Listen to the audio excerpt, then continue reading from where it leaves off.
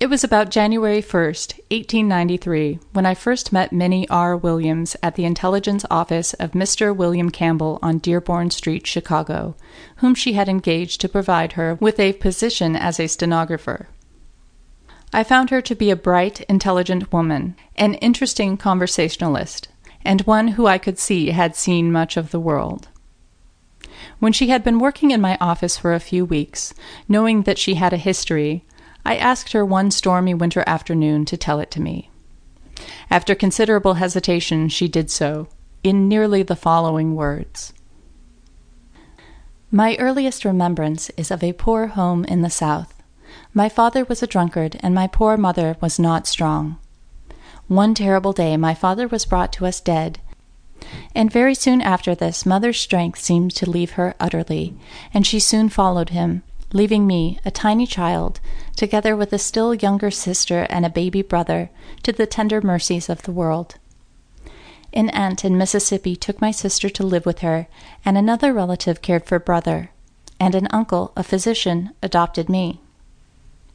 During the short time he lived, he was a loving and tender father to me, and at his death willed to me all of his possessions.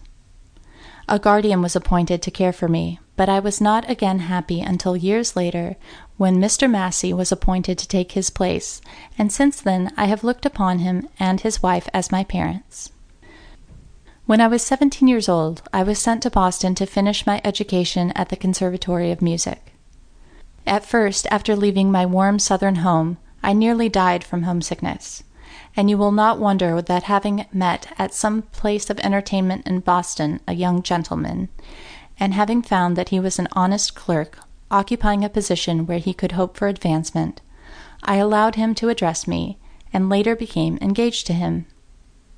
Soon after the engagement, he introduced me to a gentleman who is prominently known throughout the New England states.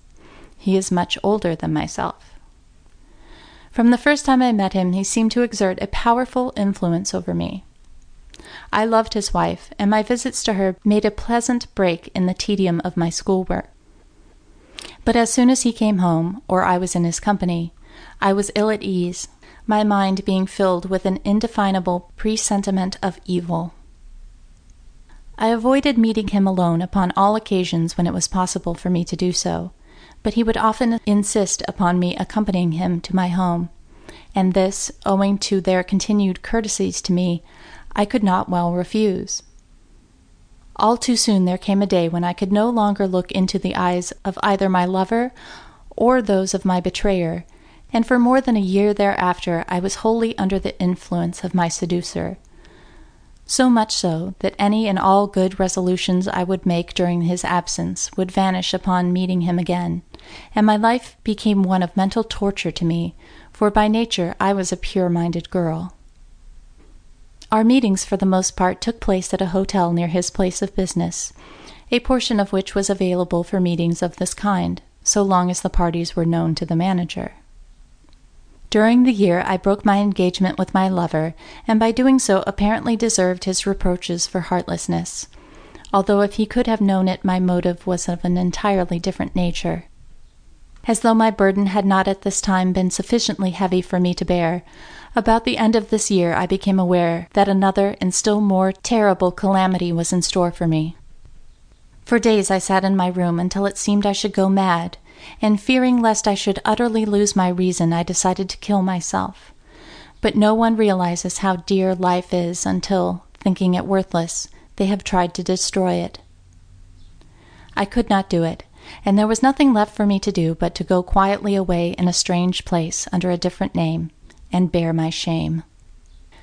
I went to New York, engaged board under the name of Adele Covell, in a quiet portion of the city. Physically, I had never been strong, and now followed days and weeks of serious illness until, to save my reason, the life of my unborn child was sacrificed.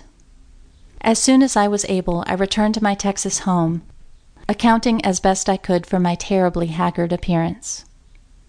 Later, feeling that there was left little that I could do, and being wholly reckless of my future, I prepared for the stage, and for 3 years I was almost continually before the public.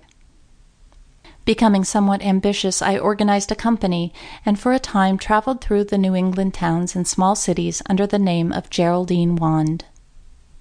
This venture cost me between $5,000 and $10,000, and in 1891 I went to Denver, Colorado, as a member of the theatrical company then playing a prominent engagement. There I stayed until the burning of the theater, which caused my engagement to end, and not being able to find another suitable opening, I decided to prepare myself for office work.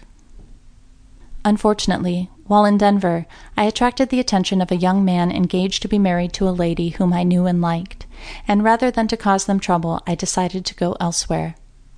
Though against the wishes of the young man, who, if I had allowed it, would have married me.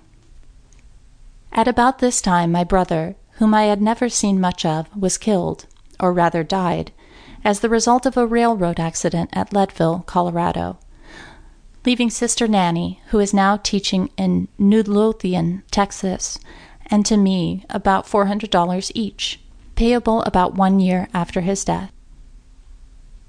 I went to Leadville to attend his funeral and later came here to Chicago, where, until I obtained my position with you, I have been at times really in need of money, as owing to my unfortunate theatrical venture, all my ready money has been used, and I now have left only one piece of good real estate in Fort Worth, Texas, valued at $6,000, but encumbered for $1,700.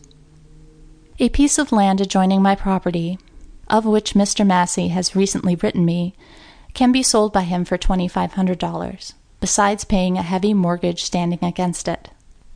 I also have one small, unimproved lot near Dallas, Texas, worth about $200. End of section 5.